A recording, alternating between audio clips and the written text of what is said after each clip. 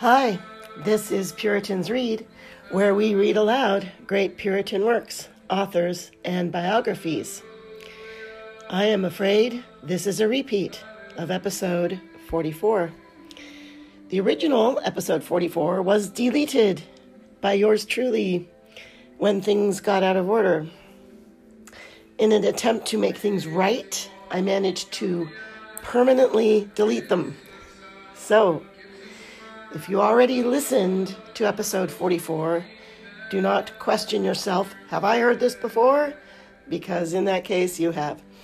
I apologize for my ineptitude. Sailors who are in a calm prepare for storms. Would they say, if we never had calms, we could bear storms. But we have had calms so many years or weeks together that this is grievous. In your calm, you are to prepare for storms. The storm will be less.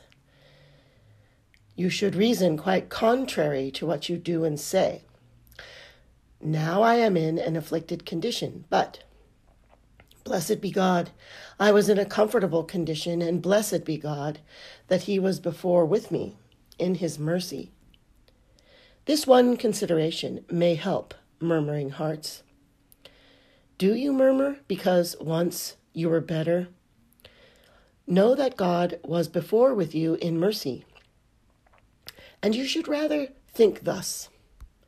I have lived for these many years, perhaps 40 years or more, in a comfortable condition. I have lived in health and peace and plenty. What though the remaining part of my time should have some sorrow and affliction? The Lord has granted to me a comfortable sunshine all the day long towards evening. And what if at 7 or 8 o'clock at night it begins to rain? Let me thank God I have had such fair weather all day. If you are on a voyage and you have a comfortable wind and very fair weather for many months together, what if you have a little storm when you are within sight of land? Will you murmur and repine? Oh no, but you rather bless God that you have had such a comfortable voyage, so long. Oh, this consideration would help us all. If God should now say, well, you will never see comfortable days again in outward things in this world, then you have cause to fall down and bless God's name that you have had so many comfortable days.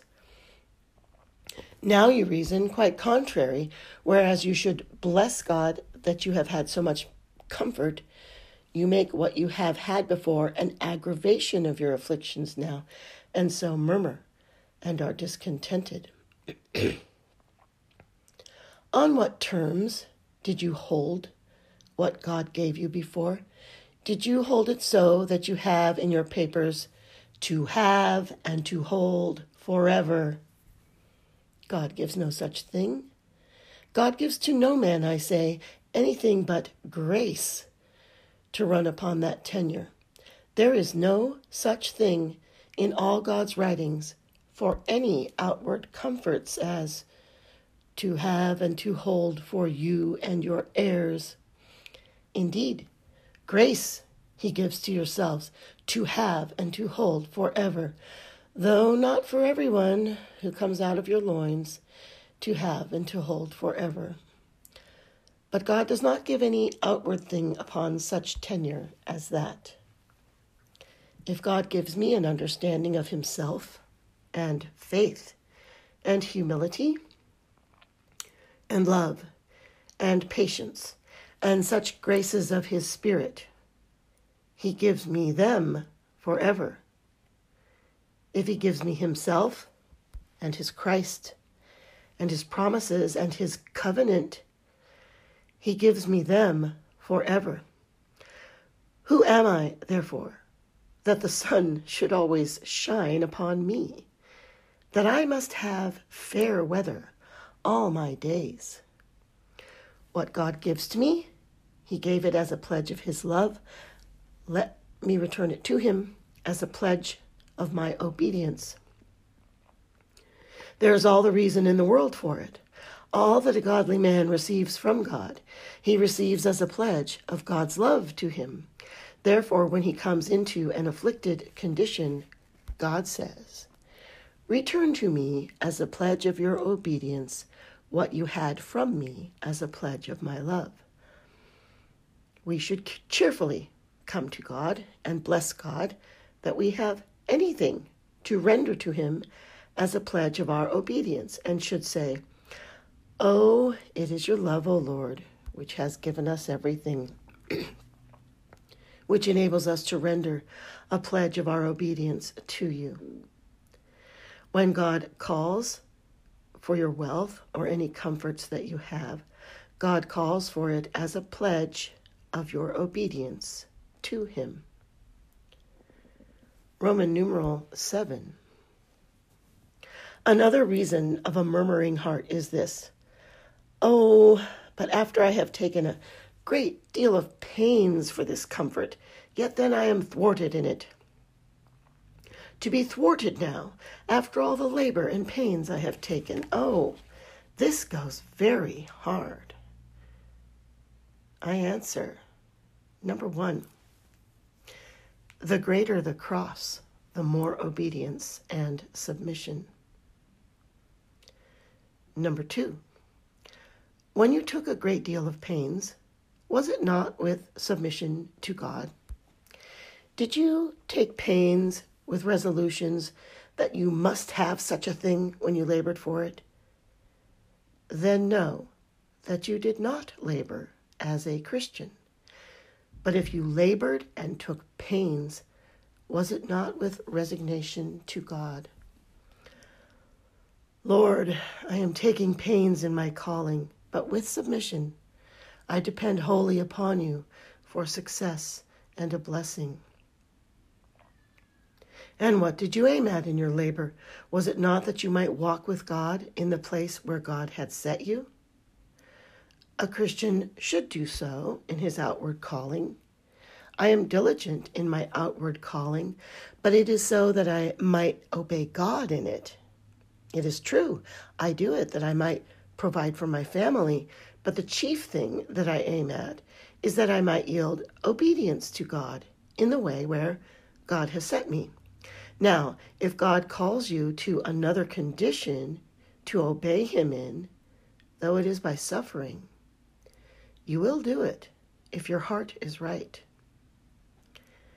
Number 3, there will be more testimony of your love to God, if so be that you now yield up yourself to God in what cost you dear.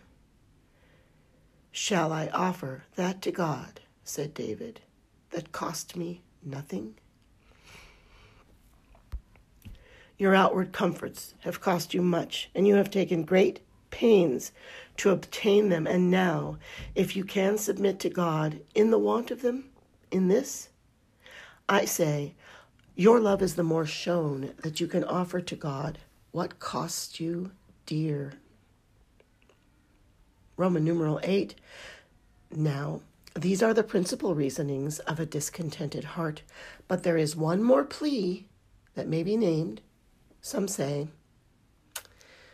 "Though I confess that my affliction is somewhat hard and I feel some trouble within me, yet I thank God I do not break out in discontented ways to the dishonor of God.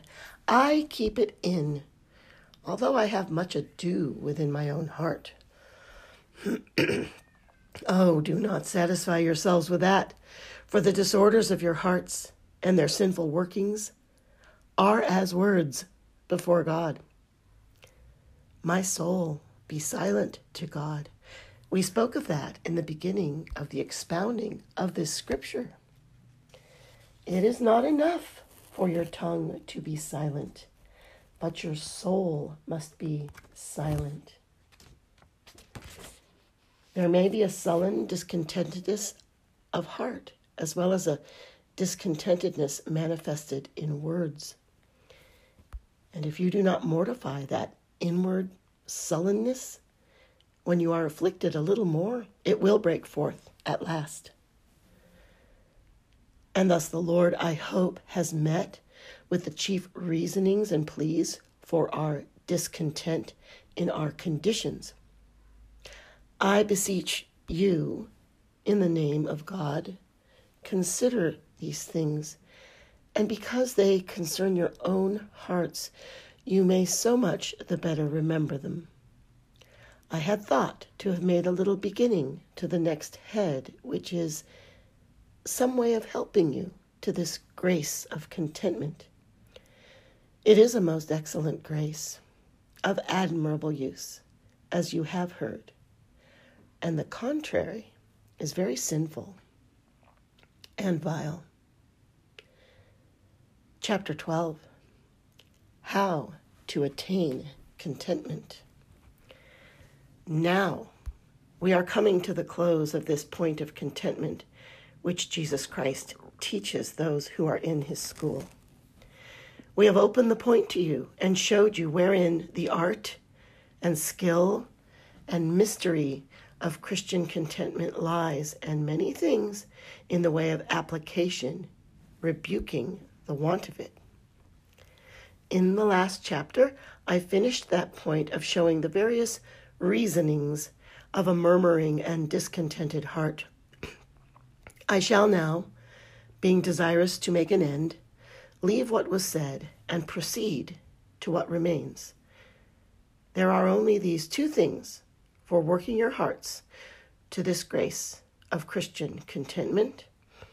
Number one, to propound several considerations for contenting the heart in any afflicted condition. Number two, to propound directions, what should be done for working our hearts to this. Roman numeral 1, considerations to content the heart in any afflicted condition. Number 1, we should consider in all our wants and inclinations to discontent the greatness of the mercies that we have and the meanness of the things that we lack. The things we lack, if we are godly, are things of very small moment in comparison to the things we have. And the things we have are things of very great moment. For the most part, the things for the want of which people are discontented and murmur are such things as reprobates have or may have. Why should you be troubled so much for the want of something which a man or woman may have and yet be a reprobate, as that your wealth is not so great, your health not so perfect, your credit not so much? You may have all those things and still be a reprobate. Now, will you be discontented for what a reprobate may have? I will give you the example of a couple of godly men meeting together. Anthony and Didymus. Didymus was blind, and yet a man of very excellent gifts and graces. Anthony asked him if he was not troubled at his want of sight. He confessed he was. But he said, should you be troubled at the want of what flies and dogs have, and not rather rejoice and be thankful that you have what angels have? God has given you those good things that make angels glorious. Is not that enough for you, though you lack what a fly has? And so a Christian should reason the case with himself. What am I discontented for? I am discontented for want of what a dog may have, what a devil may have, what a reprobate may have. Shall I be discontented for not having that when God has given me what makes angels glorious? Blessed be God, says the apostle in Ephesians 1:3, who hath blessed us with all spiritual blessings in heavenly places. It may be you have not such great blessings in earthly places as some others have. But if the Lord has blessed you in heavenly places, that should content you. There are blessings in heaven, and he has set you here for the present, as it were, in heaven, in a heavenly place. The consideration of the greatness of the mercies that we have and the littleness of the things that God has denied us is a very powerful consideration to work this grace of contentment. This concludes the new episode 44 of Jeremiah Burroughs, The Rare Jewel of Christian Contentment.